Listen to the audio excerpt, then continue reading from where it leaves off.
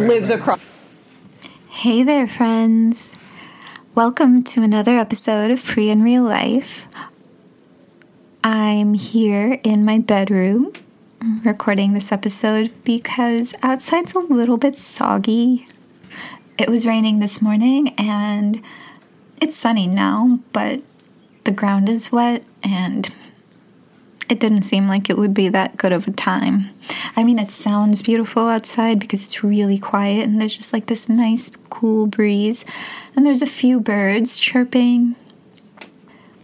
But I'll pass on the soggy ground, you know? Let's just sit here at my desk and have a little chat. In the last episode, we left off at Walmart. Very fun Walmart fights. I'm so glad that you guys are still here.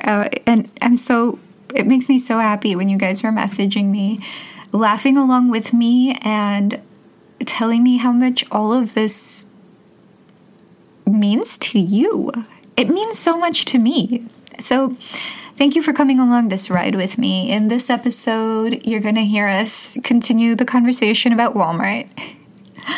And then you're going to hear me be even more comfortable with the mic. I think I even forgot the whole point of what these episodes are about and kind of got rambly. You know, I just went off on tangents. But as is everything in life, the creative process exists within everything that we do, whether it's shopping at Walmart, fighting at Walmart, baking a cake, as I've said in past episodes, working out, acting, dancing, dating. In this episode, as we progress deeper, there's some stuff in here maybe, I don't know who needs to hear it, but you're going to get some tough love. Surely some tough love.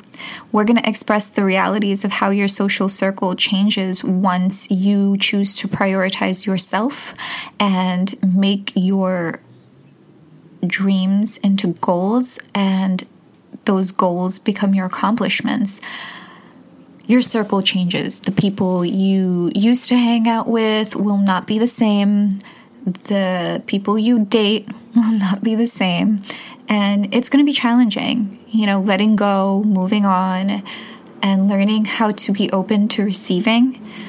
That's what all of this episode is really about. Listening to myself while editing this episode, I was really happy thinking that I'm not a hypocrite. I recorded this with Sheru 2 years ago, and actually I can say I'm pretty sure Sheru is still that same person, and I'm still that same person, and we would still give you the same advice that we were talking. I'm sure that we would still say the same things 2 years later.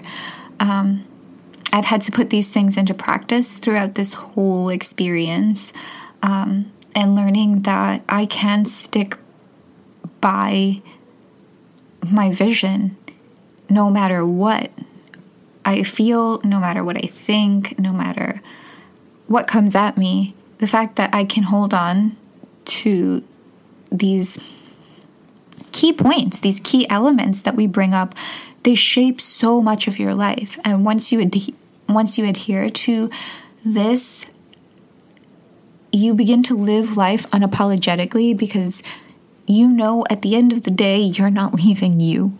So essentially, invest in yourself, you know? Just every step of the way, invest in yourself.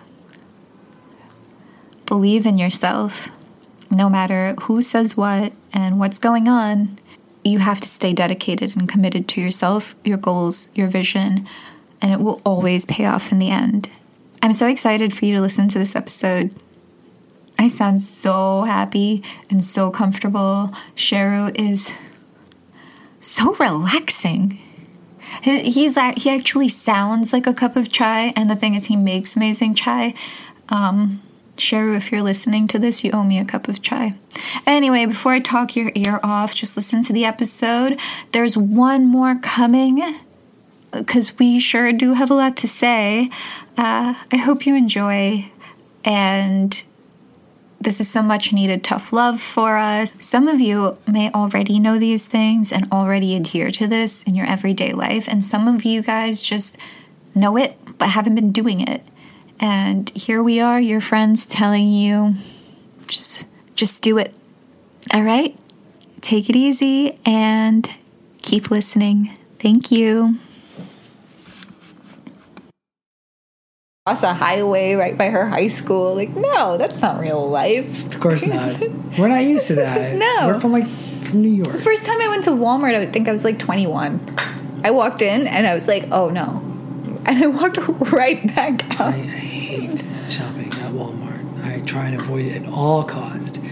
And it's not about the whole political, No, it's not political. It's just like, I watch Walmart just fights on YouTube. I go into YouTube and I type in Walmart fights and I watch them. You shouldn't do that. It's so good though. You should Google love and watch more of those. I'm trying to. Well, that's how we got into this conversation. And with the funneling. How many times is it at the Queens Mall, somewhere at Valley Stream? I don't know, where they get trampled on Black Friday? Yeah. Right? And it's just like some Popeye's chicken thing. My mom was talking to me about it. Oh, no. Oh my God, one of these guys on Hinge, he messaged me and his opening line, I'd buy a sandwich for you, was, today I tried the Popeyes sandwich, have you? And I was like, dude. That's a winner. I'm a vegetarian. Maybe you should have thought about your opening, because not so good. Granted, if he brought that up in conversation later on, I would have been like, okay, cool. But I'm like, I have no interest in this. I have 15 unread messages. I'll go check one of those. I don't care about the Popeyes chicken, especially since people are killing each other over it. My brother bought one just like a couple days ago. He was like, the guy at his job bought a bunch for the office, and he was like, yeah, sure, I'll grab one. And he texted me, he's like, yo, you want to bring it home? We'll split it, see what it's like. And I was like, sure, man, come on over, bring it. And he forgot it there, so forget it. But when he finally had it the next day, and I'm sure he would have lasted a year if he left it in the fridge, but he ate a third of it, and he's like, dude, it's just a chicken sandwich. Like, get a Whopper. No one's dying for that. It's the same thing.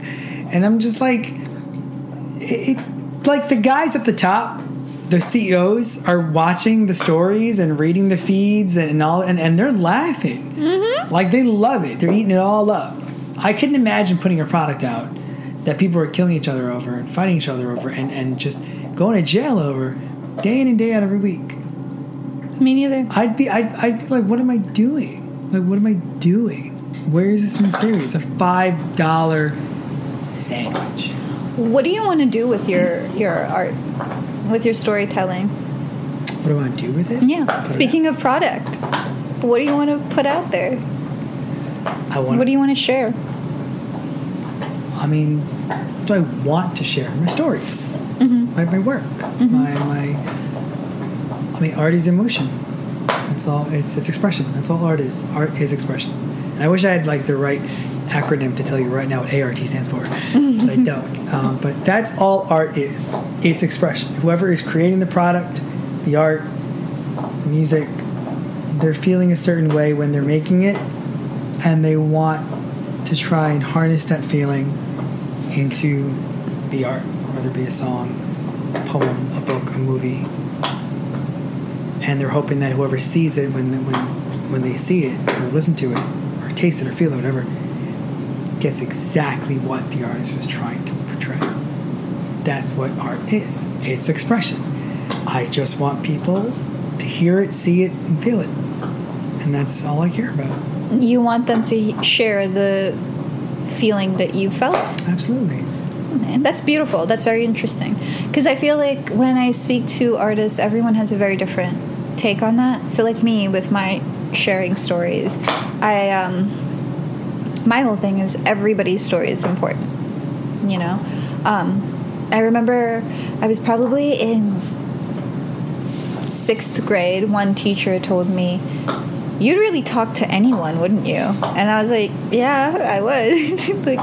Everyone has something to say, and I want to know what you have to say. Do I want to believe everything that you have to say? Do I want to subscribe to everything that you have to say? No, but I want to hear it. And I think that when we share our stories, it's important for us to formulate our own ideas, formulate our own feelings and our own perspectives. So like that movie that I watched last week with the arsonist sister,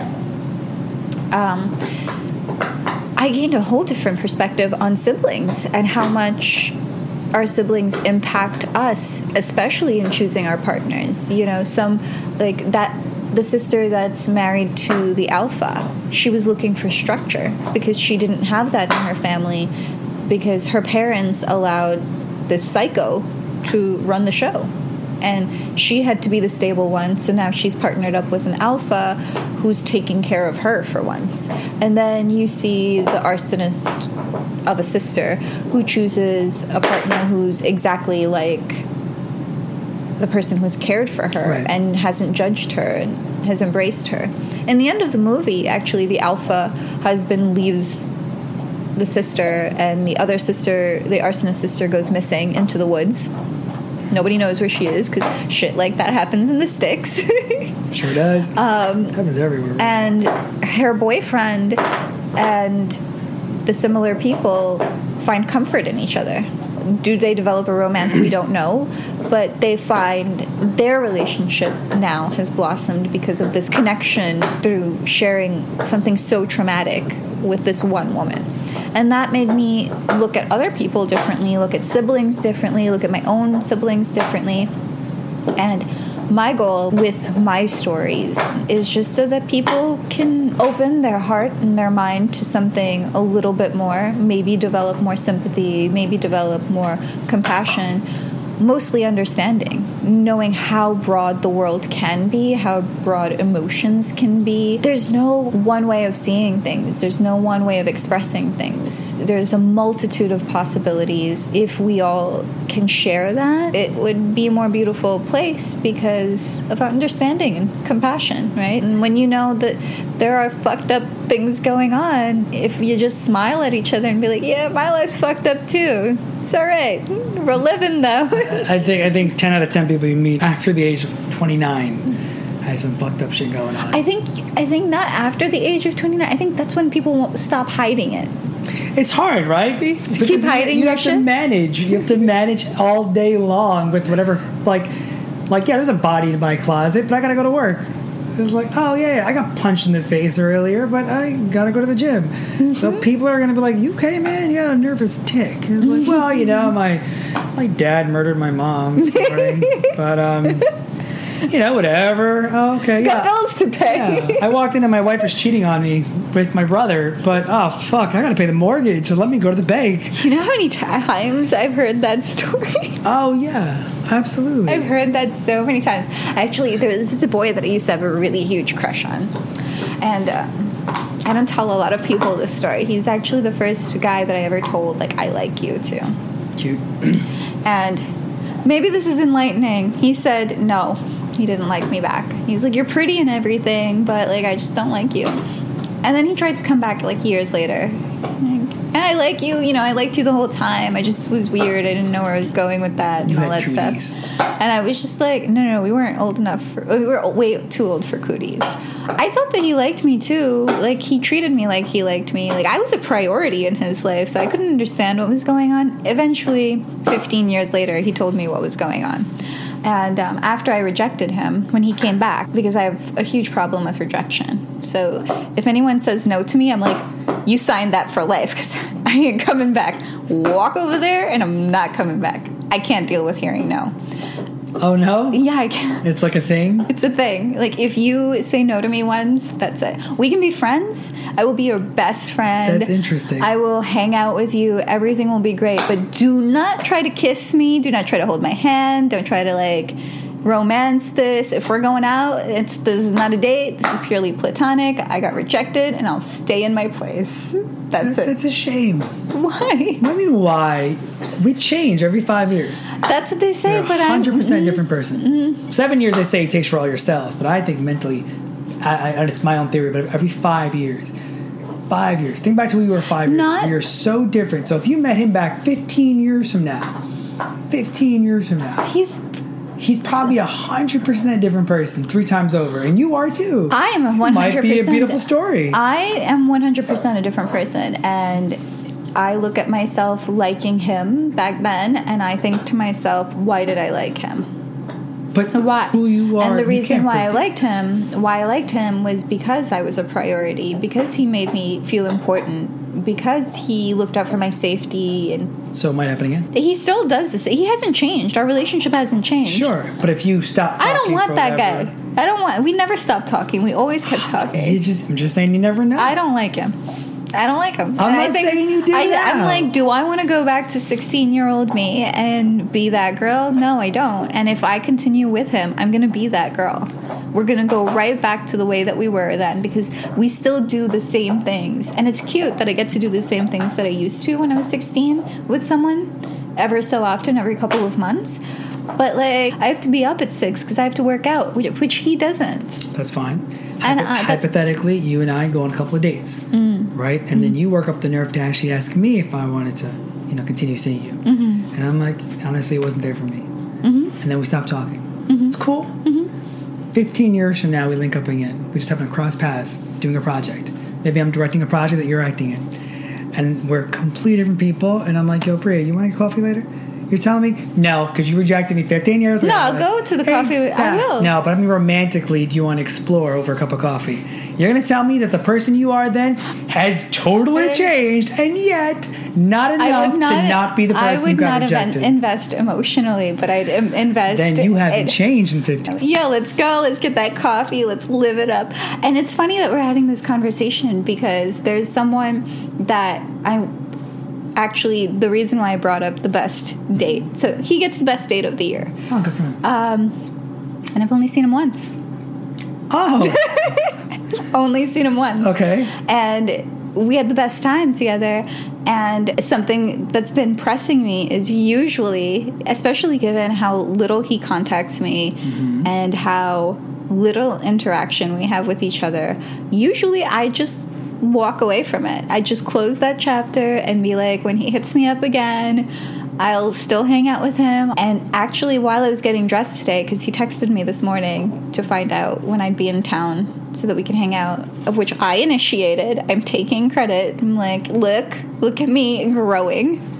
I was like, am I going to do the same old shit that I usually do, which is not invest emotionally and like go have a good time, enjoy the moment and stuff like that? Or should I allow him to grow and use the space that we both have because of work and distance and all of that stuff to allow something to grow deeper within both of us? And maybe even if it's 2 years from now or 3 years from now, would I be able to entertain him?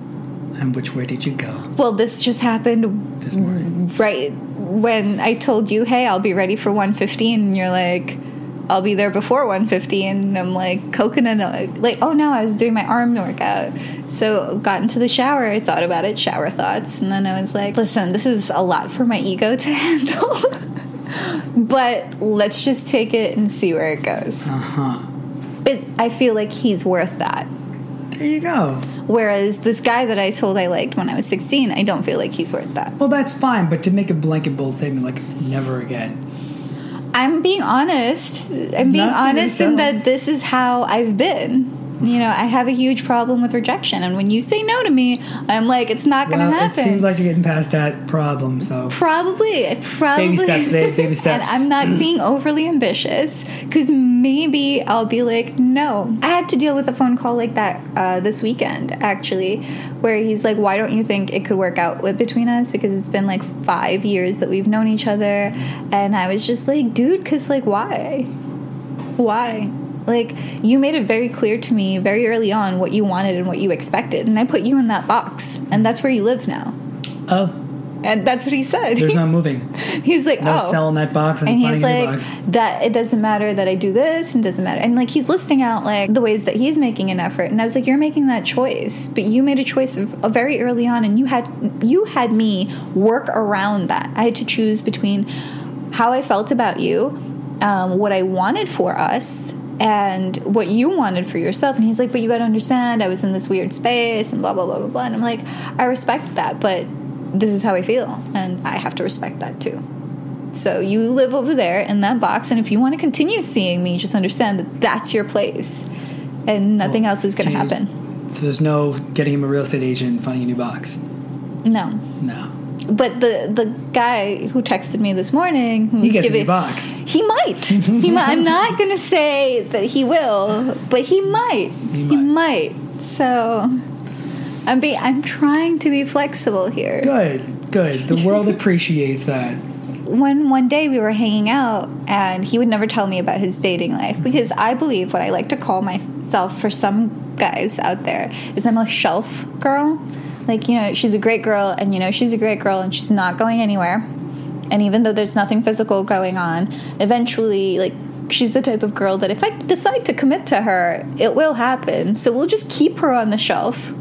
Oh, you think that's what people feel you are, what guys feel you are? Not all guys, some guys. I recognize where they place me. We'll never say 100% of anything in this conversation, or ever any conversation, because I really don't believe it's ever 100%. Me either. Me too. But okay, that being said, you're saying generally guys... Not generally. I'm saying there are some guys out there who do this. Okay. And I believe that's who I am for him. Gotcha. So he never talks to me. And this is one of the ways that I can really figure out how I figure out what I am is what they do when they talk to me about their dating life. That's how I figure out where I am in their spectrum. And if he's like hanging out with me platonically, but he's never bringing up any other girl, I'm a shelf girl. That's what I am. He doesn't bring up other girls, and that makes you a shelf life girl. Whereas if he talks about other girls, that means I'm his friend. Like, we're hanging out. Is it just one or the other? Or no, there's others. There's too. others. Okay. But like, these are the two standards. Like, you have your friends, but my friends, like, we're gonna go hang out, grab like a slushie or like a 40 and hang. And he's going to talk to me about his girl problems. Or, like, we're going to go for a run, and he's going to talk to me about, like, oh, yeah, Alyssa just dumped me. I don't really know what I'm going to do about it. What do you think I should do? Well, I know that he's my friend. That's a given. I mean, if he's going to talking to you about girl problems... He's my friend. He's very clearly your friend. Yeah. And then if I'm going for a run with this guy, we're grabbing 40s, we're doing the whiskey stuff, we're chilling, and he never brings up a girl... I'm a shelf girl. A shelf girl? Yeah. He's keeping me on the shelf. Okay, but... How does that differentiate between a guy who's really interested in me and wants to date me? Bam. A guy who's really interested in me and wants to date me will continuously try to impress me.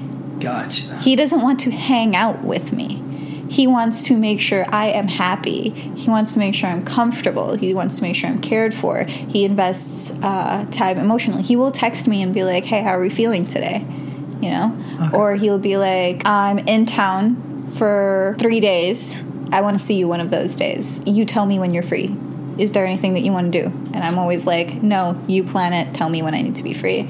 And then they make it happen. The shelf girl situation is like, I'm going to go do this. Do you want to come with? Yes. Gotcha.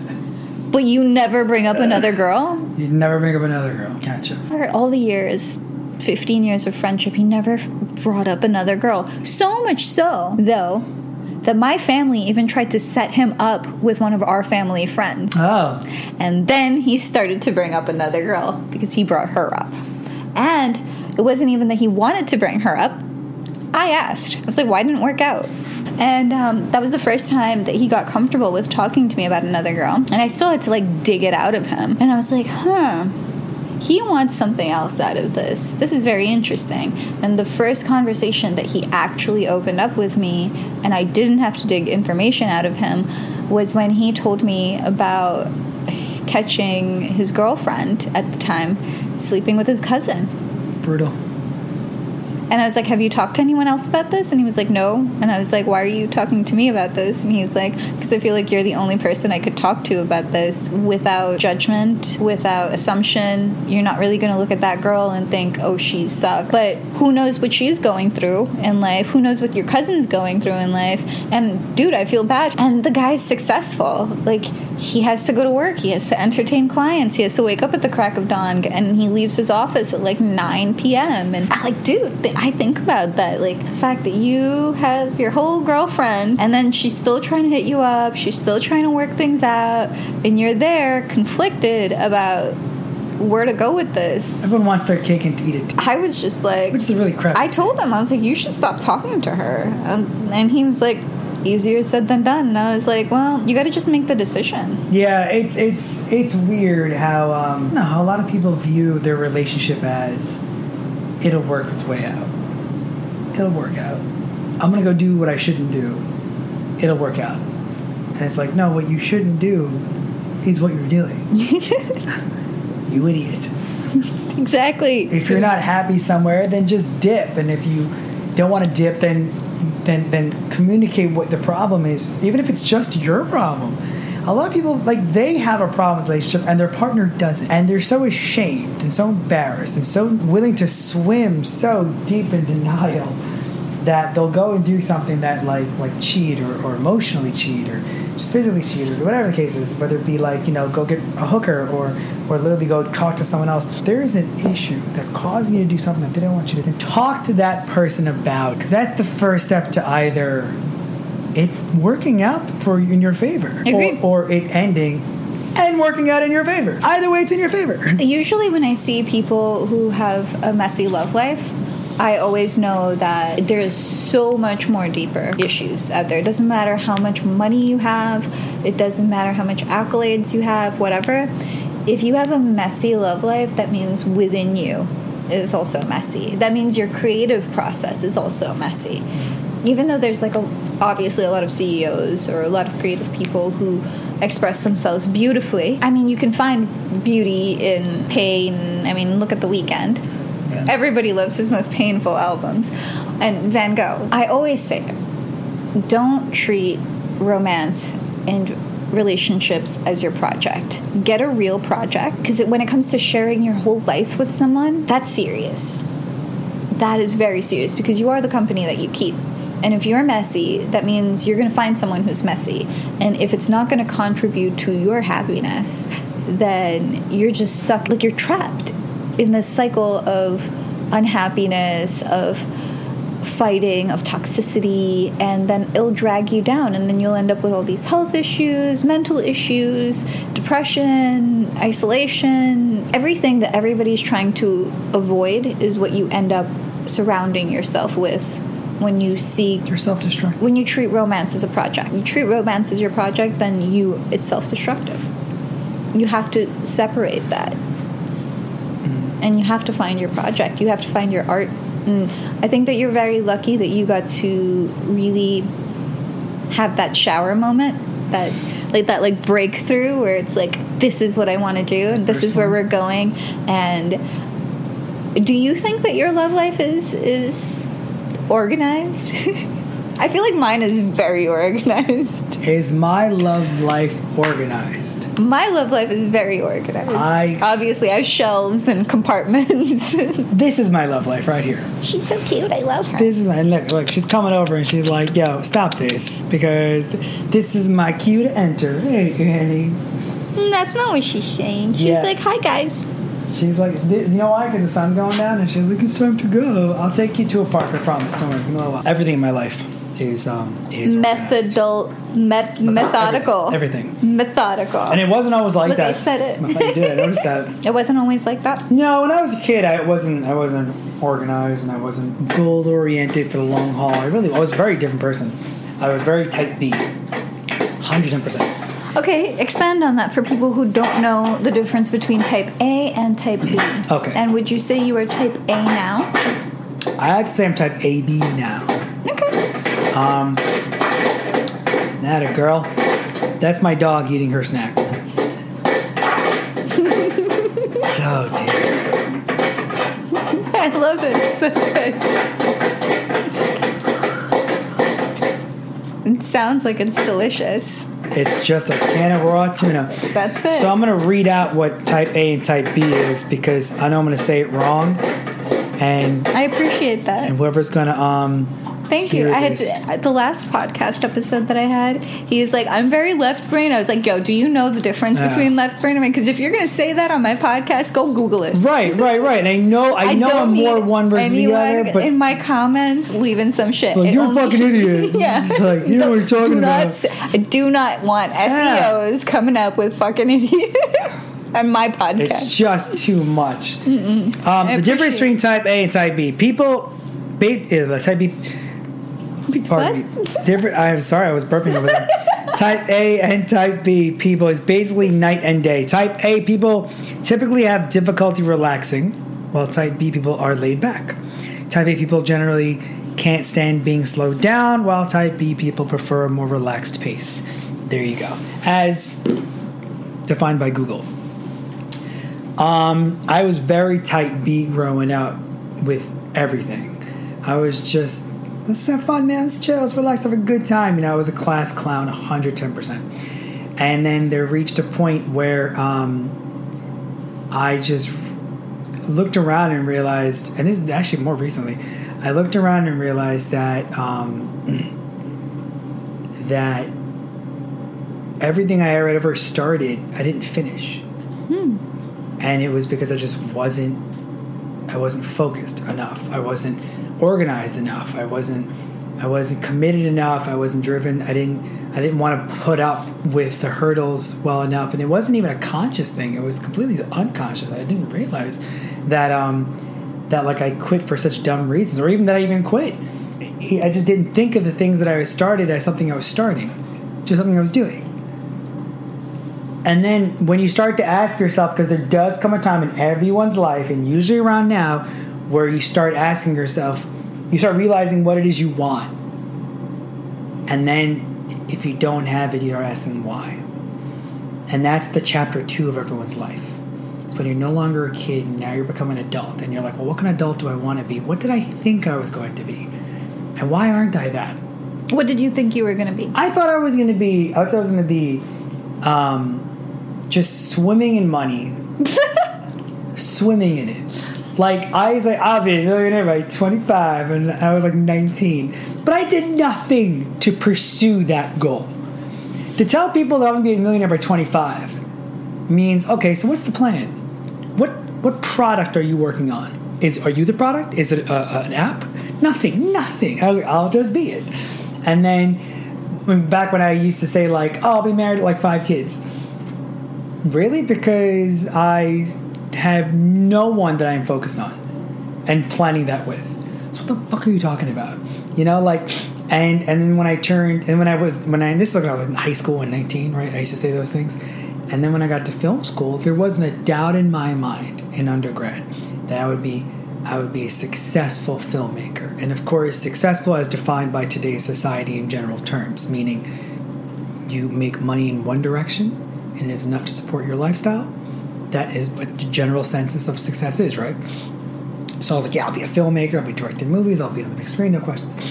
And then, like, you know, life takes so many weird turns and you just do things that, like, you think you're supposed to do. And it wasn't until, like, I turned, I guess, like, 29 where I was like, well, why am I not doing this? Why? And you really have to be honest with yourself. You have to be honest. And the truth is not that my parents pushed money.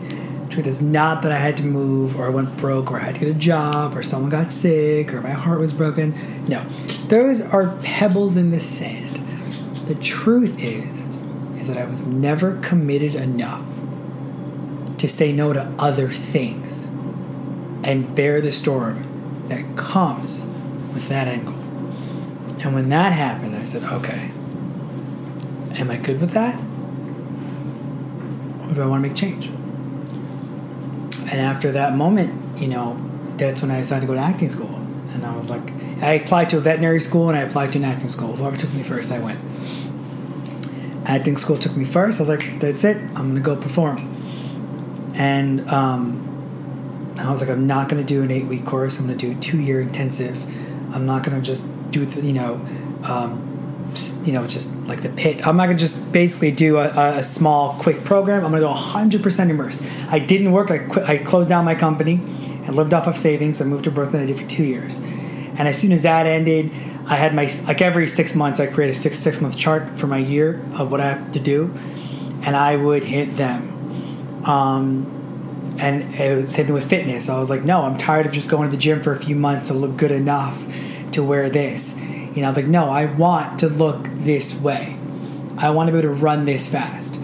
And you start Googling and researching people that have done it, You start researching the things they did. And you have to research them. Anyone who says, don't look at what they do, look at what you're doing, fuck off. You have to follow the people that you admire who are doing what you're doing and at least pick up their daily habits. You don't got to be a Republican if you're a Democrat, but if you're a Democrat, but be against abortion because he's against abortion. No, it doesn't matter what you're into. But if you want the body of The Rock, and he wakes up at 4:30 in the morning, hits the gym, and he eats this, and that, why are you waking up at 8? I mean, that's it. Because The Rock surrounds himself with people that are conducive to the goals that he has. Yep. And I promise you, even though he's at the height of what looks like his goal, there's more. He's got more. And everyone, Vince McMahon is 72 years old, the owner of the WWE. And he is actually coming out with the XFL again. He's 72 years old, and he's starting the XFL. A rebirth of it. Can you imagine at 72 saying, I'm going to go create another football league again? Can I be honest? I can imagine that for myself, but I see if people who are older all the time who say, oh, well, I'm old. And I'm like, you're limiting your own self. Because there's so many old people who do stuff. I think it's a decision you need to make. You have to choose. Like you said, you looked at yourself and you were honest with yourself about why you aren't where you want to be, and you made the changes to get yourself to where you want to be, because there's no real excuse. There's really no, and what made me enlightened to there's no excuses when you see things like the Paralympics, like people out there with like one leg, one arm. They're out there doing stuff. And if they're out there doing stuff and I got 10 fingers and 10 toes, I can't tell myself I can't do anything. Of course. It changes everything. It changed me. Because now I'm up at 6:30 every day, hell or high water. I don't like to drink every weekend. It's not what I do. I can't even get high every day. It's got to be, a certain time, certain moment of the day, certain time of the week. If I drink, I know where I'm drinking, who I'm with. And it's made me a dick to be around for some people. I'm an asshole when I'm directing a project. You are not an asshole. I know I'm an asshole when I'm on. You know what? It's fine. You laughed when I laughed. Sure, because actors even though you sensitive. Yelled at me. I didn't even yell. I did not yell. Give me a break. You were like, stop laughing in the back there. Do you guys want to be here for 2 hours? Yeah. Well, do you? You guys are off your phones. Unbelievable. I was not on my kids phone today. I wasn't on my phone. I was just talking to your brother. I was socializing. I was finding out about your life story. You don't need to do that. You got to remember the lines and move forward. No, I'm sorry. But you weren't an asshole. You're still a good time. Thank you. You were just, you know what you want, and you know how to get to where you want to be, and you know how to let people know that. And it's either, listen, you're on board and we're going to make this happen, or you're not on board and it's not going to happen. So choose one. It bleeds into my day life. Like I have friends who at first, a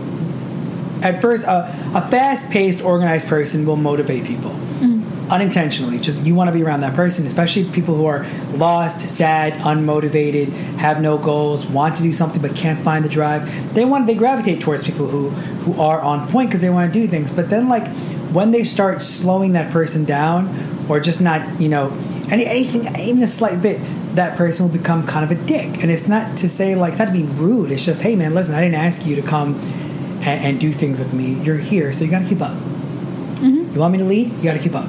And you lose friends. It's shitty, but you lose friends. I don't think it's a bad thing to lose friends. I've lost a lot of friends because they couldn't keep up, and I see it as the biggest blessing that's ever happened to me. And it's not even to say, hey, man, I don't like what you're doing. No. You do you, and I'm going to do me. But if we're going to do me today, then keep up. And when I want to do you, then I'll go at your pace. Neither one is better than the other. I didn't ask. The thing that got me frustrated with my friends was they would keep asking, accomplish this, how do you meet that goal? And I'd be telling them, and then they would like hit me with some like really lame ass excuse, and I'm like, what? And when they think you're not helping them, even though they're indirectly asking you for it, then they start to hate on you. Yeah. Or just they throw sunglasses, right? Oh yeah, sunglasses. Tell everyone about sunglasses. Oh, anyone who throws shade at you, we call them sunglasses. And sometimes you find yourself living at Wise Eyes, like you're in Sunglass Hut, because everyone's just throwing shade at you, and there's no reason for it. First and foremost,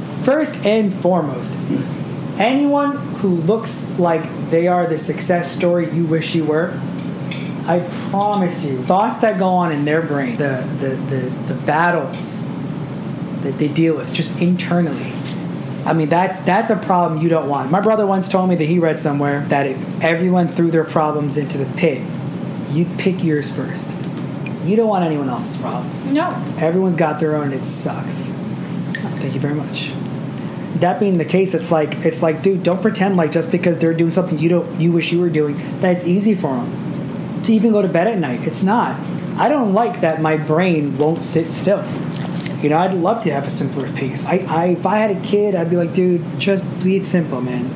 Go to school, get a good job, enjoy your weekends, find a girl you can party with. But I can't. I want to do more. And so you got to work with it. And if you want to work with it and do it well, for me, what works is having a regimented schedule. That's where I became That's where I became a type A to AB. Mm-hmm. I'm still very chill, very relaxed. That's just who I am as a person. But don't fuck with my schedule, man. Because if it's noon or 12:30, I haven't clocked in for work, and I haven't been to the gym or walked my dog or showered or done my hair, I'm like, great, my whole day is going to be off now. One great thing I found about having like a mentor, I would be very hard on myself when I did not live up to my standard. Mm-hmm. And it could be for anything that I wasn't living up to my standard with, especially like emotional trauma or whatever. Shit happens in life, and sometimes you can't fight through it, right? And I'd be really, really hard on myself, which is even worse for your creative process, right? Because if you're shitting on yourself, then how are you gonna? Hey, whoa! Andy, come here. Still going. Come here. It's okay.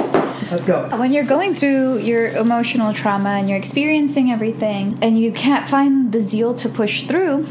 Good word. Have a very unlimited vocabulary, except for methodical.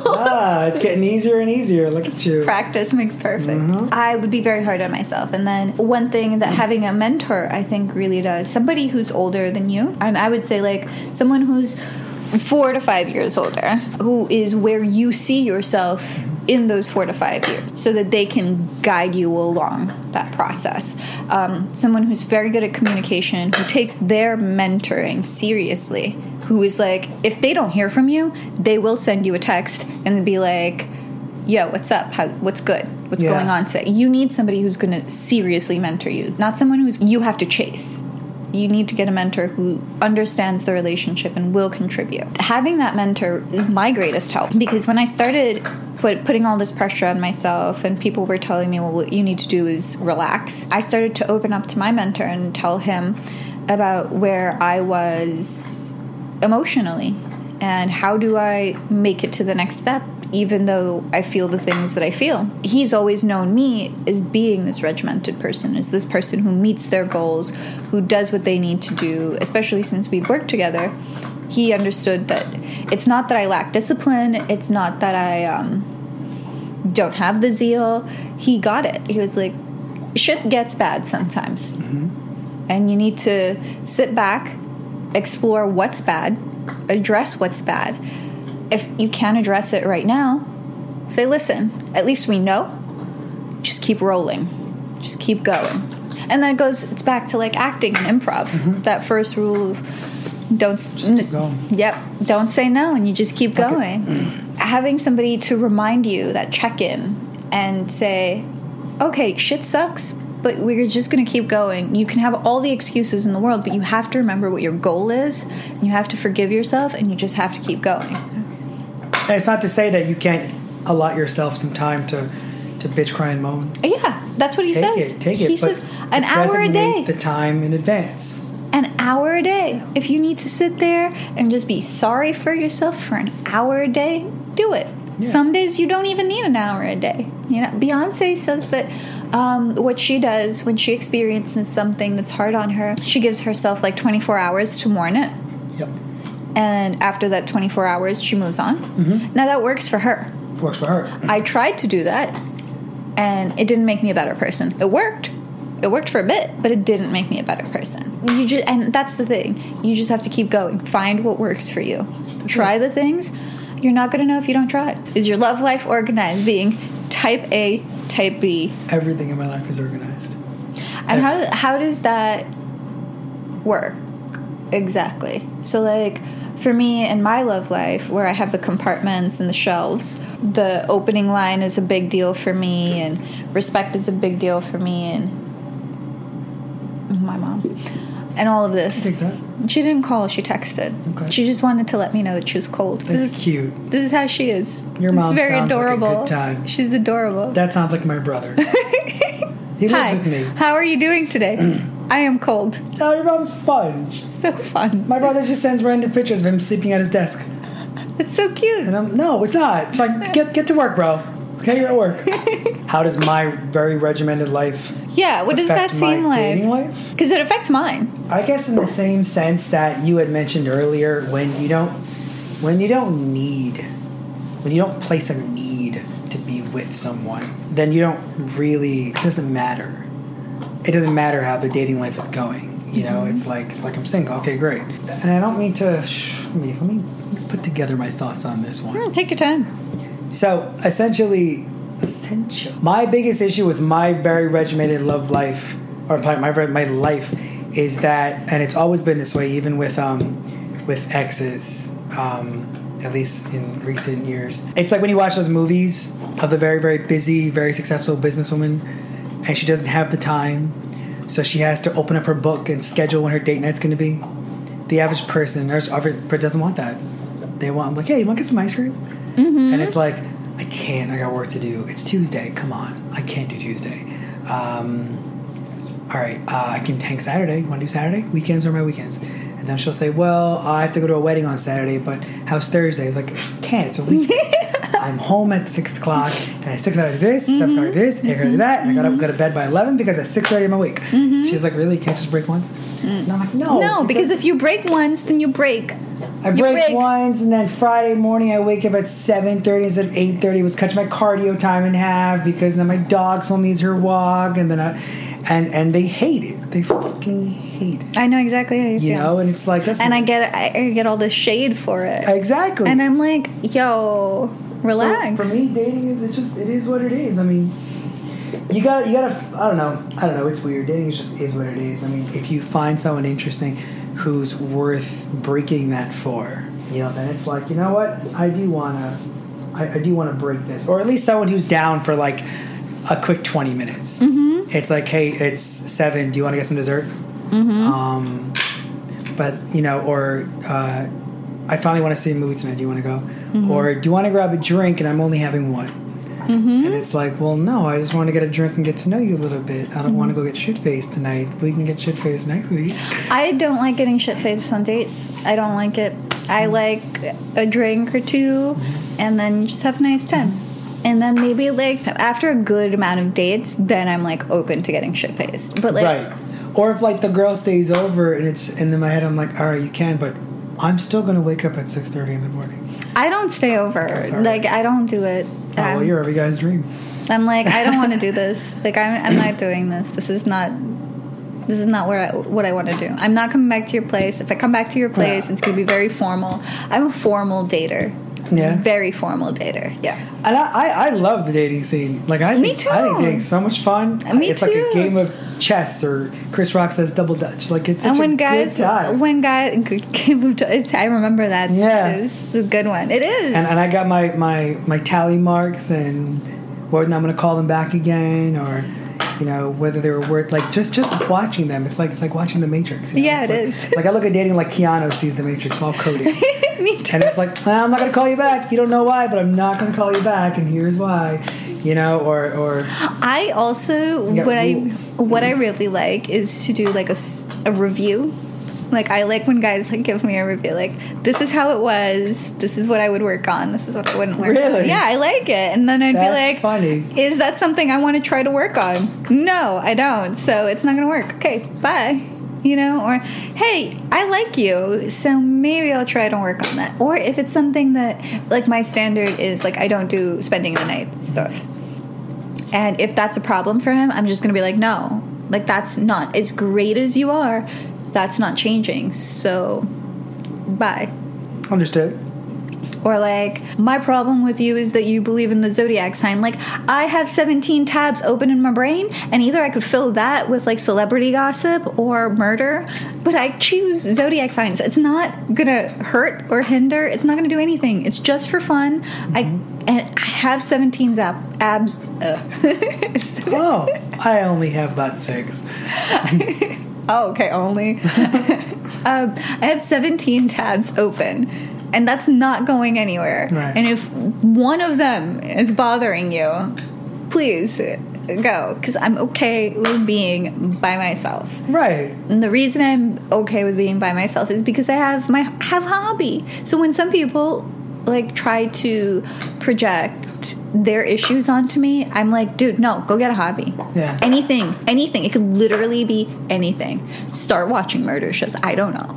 Go for You're big on murder. I just keep coming back to it because it's like a thing we talked about earlier. You know, just keep it on trend. I've never spoken to her about murder ever in my entire life. We've only known each other for like a week. No, longer than that. How long has it been? A month? No, we shot that, 3 weeks ago? Oh, okay.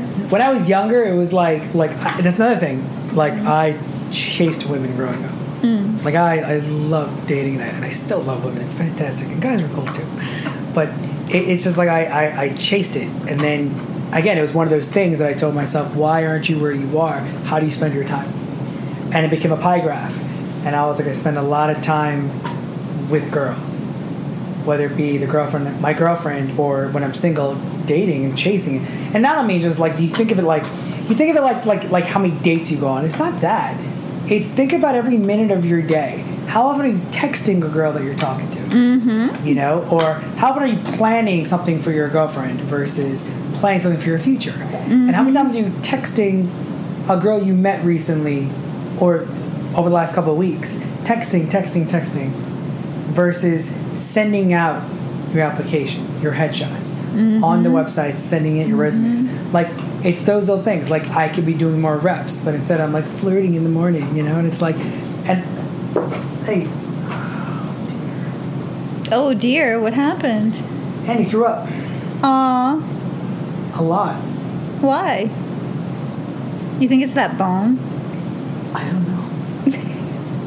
She just threw up all the tuna she ate. Oh, do you think she ate it too fast? She like licked that up. I couldn't tell you. She usually doesn't do this. I might have been adding the bone to the mess. You think she wants attention? She could find, women. Right? All right, let me clean that up. Alrighty. Oh, that is a lot. Yeah, basically everything she ate. Yeah. That doesn't really happen. That is. Dang, you are such an attention-seeking monger. Look, her tail's all down as she left the room. She's embarrassed and feels bad. Oh, don't be sad. Yeah, it happens to the best of us. Like when she was younger, if she pooed in the house because the back door wasn't open and it was like 5 a.m. and she had to go, she'll crap on the carpet and then go on the couch and just cry. It's okay, come on. It's like when you start realizing that, like when I started becoming that AB personality, it was only because I started to see the fruits of my labor.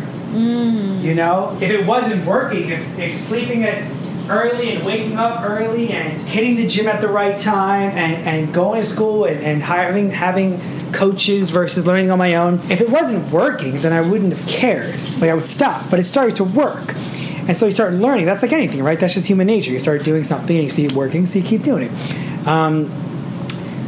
So as I got older and you start taking that ideal, that method, and moving it over onto other things. And so Same thing happens with dating. Like, yeah, like you meet a nice girl and she's really awesome. If after a few dates you realize it's just not going to go anywhere, like, for a fact there's no spark, and the spark is real. Yeah, I believe in it. Sparks are real. If it's not there, and sometimes it's a tiny spark, so you go for that second date because, did I see something? Or whatever. But if it's not there, when I'm younger, it's like, who cares? Let's at least have sex. It's a good time. Let's go get some good time. Let's go get my drugs. When you get older, it's just like, good sex is mental. Do you think that it's when you get older, or like you said, when you get clear about what you want and why you aren't where you are? I think that's what you mean. Yeah. Because a lot of people get older, but they still are chasing. There's so many guys out there who are older, who are successful in their career, and they're still chasing. And then they tell me things like, I don't know why I can't meet the right girl, or I don't know why I'm not happy in this aspect of my life. And I'm like, some people just are wired to be, in today's definition of successful, they're just wired that way. They just know what they need to do in order to make a certain amount of money, and they just know. And that's not a problem for them. But in so many other ways in their life, there are gaps. And I think it translates in your dating life and the people you surround yourself with, right? Yeah, you start knowing, because again, when you're younger, you can tell so much about someone based off of their friends, I believe. Oh, yeah. And the people that they date. 100%. Someone I dated, everyone knew that he had insecurity issues. I didn't know it because I was too close to him, right? Because sometimes when you're too close, you can't see. You're in it, you can't see what's happening. A lot of people were telling me, just look at his friends. Look at his friends. He has mommy issues and insecurity issues. And I was like, how can you say he has mommy issues? And they're like, because you mother him. You act like you're his mother. You don't act like his girlfriend. Right. And by society's definition, he's successful. And then you look at who the person's surrounded by. Now, I take that into huge consideration when it comes to dating. When I meet his friends, what are his friends like? And then I'm like, I may not see exactly who he is, but when I see his friends, I'm like, there's bits of those people in him. I mean, you hang out with 100%. I won't strictly judge a girl. I won't put too much on that. Mm-hmm. Because, and understandably. Because honestly, there's people out there that, and I've noticed over the years that there's people out there who are just looking for someone to take them away from all they're in. And so, and there's beauty in that. It's like a rose that grows out of concrete. It doesn't want to stay in concrete just because it grew out of it. It wants to be plucked and placed in a pot. So just because I meet someone who's like, super from that super thug world or whatever, or some trash town or clack, clack, clack, it's like, all right, but you're different. Mm-hmm. And then that person tends to make you and your social life their new social life. Oh, I don't have a problem with someone who's different. They may have shitty friends now, but they don't want their shitty friends. Exactly. It's just who they have at the moment. Yes. So there's a lot to take into consideration when you watch the people who you're surrounded. Like we said, nothing that we're saying is 100%, right? But you have to be aware. That awareness needs to be there. Yeah. So when I go out with someone and, like you said, there's that small spark, and then I meet the friends and all of that stuff, and I start to see his interaction with his friends, I start putting the pieces together. I think about how is it going to contribute to my goals? Right. Because your friends and your partner, especially your romantic partner, this is the person that you're interacting with most. You're planning things for your girlfriend. You're texting away, And I like that phase of dating. That's a great time. But is this interaction going to contribute to my goals? Yeah. And when you're an artist, when you're working in a creative field where you're immersed by your work, every single step that you take is going to lead you to the next step. It's not like you're just saying, oh, hey, I'm going to go in 9 to 5 and I'm going to be this accountant CPA dude for these 8 hours and then let's go to the bar and get hammered. It doesn't work that way. No. When you choose to live your passion is your life. Right. That means that the person who's going to be your partner needs to contribute to that in some way. Right. And even if it's an escape, it still if it's an escape. Took the words right out of my mouth. I have no problem dating someone who has no interest in that. It's fine. But do you support me? Mm-hmm. Are we good about it? You're okay with it? Can I run away from all this and come back to you and be like, hey, babe, you want to watch Talladega Nights? I'm like, yes, I do want to watch Talladega Nights. I want to watch just a dumb comedy that makes me laugh my ass off. Let's go watch Fast and Furious. The first one, really good. Every other one is just for money. I still like it because of the cars. Right, but that's why they make it, right? To me, that's not art. I still watch it because it's cars. Sales. Yeah. But at the end of the day, it's like you do want to escape. Like I do not date people who work with me. Now it's different because now I work for myself, and so there is no person who works with me every day. I don't have an office anymore. I closed that down. But like hypothetically, like if I was on set for the same project for the rest of my life, or if I was always a director and it was always the same photographer or whatever, I won't date that person. I'll date another artist, another talent, sure, no problem. But you want to come home and disconnect, and you want to hear stories. Like I want to hear stories from my girl about her job, wherever the fuck she was, or her model life, or her acting life, her singing life. Like let me hear about it. Like you're a country singer, great. I'm not. But and then on top of that, like I said, I think I'm a dick on set. So if my girl is, I don't want to be rude. Like I remember I dated a photographer when and we would shoot weddings, and I'd want to scream at her sometimes for being in my frame, and I wouldn't want to scream at her, but I'd want to scream at her. Now if there was anybody else, I could, but for her, I'm like, I'm sorry, just move, okay? And then I just, it just was what it was.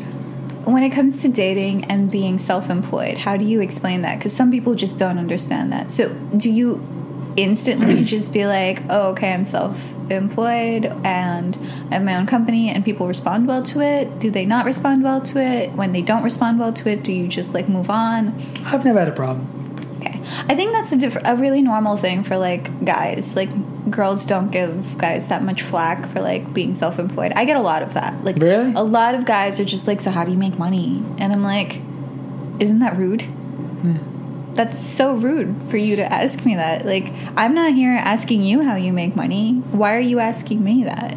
I'm surely not coming after you for your money. I don't live in a world where I feel entitled to someone else's money at all. Right. And if I did feel entitled to someone else's money, then I would not be self-employed right now. I would not be taking care of myself, but I do. So it comes up so much on a first date. Yeah, it really does. And very few, it's come to a point now where I only date guys who are self-employed.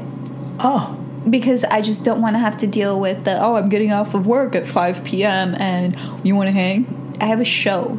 I have to be ripped. I have to be set. Like, I can't of course go drinking with you at 6 and get home at 3 and be cool for the next day. That plays a card bigger than anything else. Let's grab a drink. All right, I'll have a glass of vodka. Or I order a salad because we're eating at 8:30 at night and I don't really eat heavy dinners, and then she's ordering a meal. And I'm like, I'm sorry.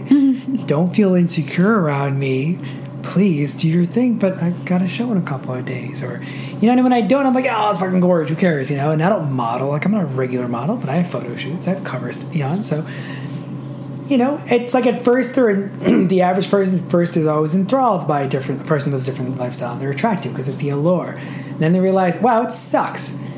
You suck. And it's like, yeah, sorry. Yeah. One question I really, really hate that people ask is, I'm really interested in what your line of work is like. Can you tell me more? And I'm like, no, you're not interested at all. Because if I start talking to you about how work is, you're going to be like, wow, well, that's not so much fun. It's work. Work is work. It's work. You don't say, I'm going to go play. It's, I'm going to go to work. That's everywhere across the world. I show up at 4 o'clock in the morning, 5 o'clock in the morning, whatever time you tell me that I need to be ready for. And that's usually dependent on lighting. My friends are like, can I come visit you on set? Can I see what it's like? And I'm like, it sucks, man. It's boring. Yeah. Everyone's pin drop quiet. Get the frame. Everyone is sweating to get it done right. Good. All right, guys. Break. And they're just like, that's it? And I'm like, yeah. They add a laugh track, bro. Like, it's stressful. It's so stressful. Boring. It's such a process. It's such a process, and it bleeds into your social life big time. Especially, like, if I have fashion shows. There are so many details with fashion shows that things end up running late. Mm-hmm. So they'll tell you that you're booked from... They need you to come from 3 in the afternoon to 8:30. And you're going to be like, all right, let me set up this date for, like, 9:30, right? And then some shit goes down, and the show doesn't end until 9:30. And now you got, like, a whole wardrobe situation that you have going on, and you got to change out of that. You got to look like yourself, and then you show up, and then they're, like, 3 whiskeys in, and you're like... And they show up to the date, and they're 3 whiskeys in, and they're acting all weird. And you can't even be mad, because what else are they supposed to do? What else are they supposed to do while they're waiting? And then they're like, so why didn't you just leave? I cannot just leave, because that's a client. Right, of course. I want them to book me for the next show. And most of the time, they only put down a deposit. I want to get the rest of my paycheck. Sometimes they didn't even put down a deposit, and I'm just like, hopefully I'll get paid. See, for me, it's I don't have that problem. My problem is they think because I work for myself, I'm available. Oh, no. Like you're less available. You're at my job right now. This is it. This is where the magic happens. I spend all day here in my home. I email clients. I have my meetings here. I edit my projects here. I send out my headshots here. Like everything happens right there. So just because I'm home and available, whether you're my mom, my dad, a girl I'm dating, or my friends, leave me the fuck alone. You know what I really liked about our interaction? That you would, like, schedule in, like, the times that you were going to call, and you were able to tell me, like, hey, I'm going to call you around, like, 2:15. But you will call me at, like, 2 o'clock, and I will not be ready. But then I'll call you at, like, 2:15. And I'm like, you told me, dude. My life is punctual. I told you, Priya. What the fuck? No, but me too. Yeah. No, you called me at 2 o'clock. Oh, sometimes you said earlier. 2:15, and I was working out, and I saw this shit going down, and I was like, no, Sheru, like... No, bro. No, you said 2:15. I did something today with that time. That's fair. I appreciate that. Like, I don't hear from you unless you're like, yo, am I free to call?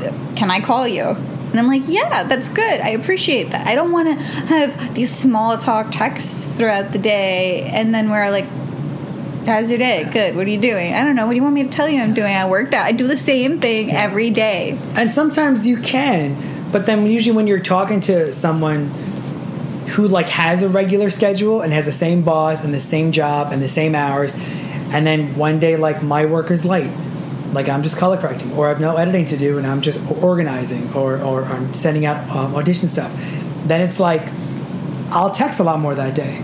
Fast forward 2 days, I'm not fucking available, and they think that you're just a fuckboy. Yeah. And it's like, we haven't even fucked yet. Like, what are you talking about? You know?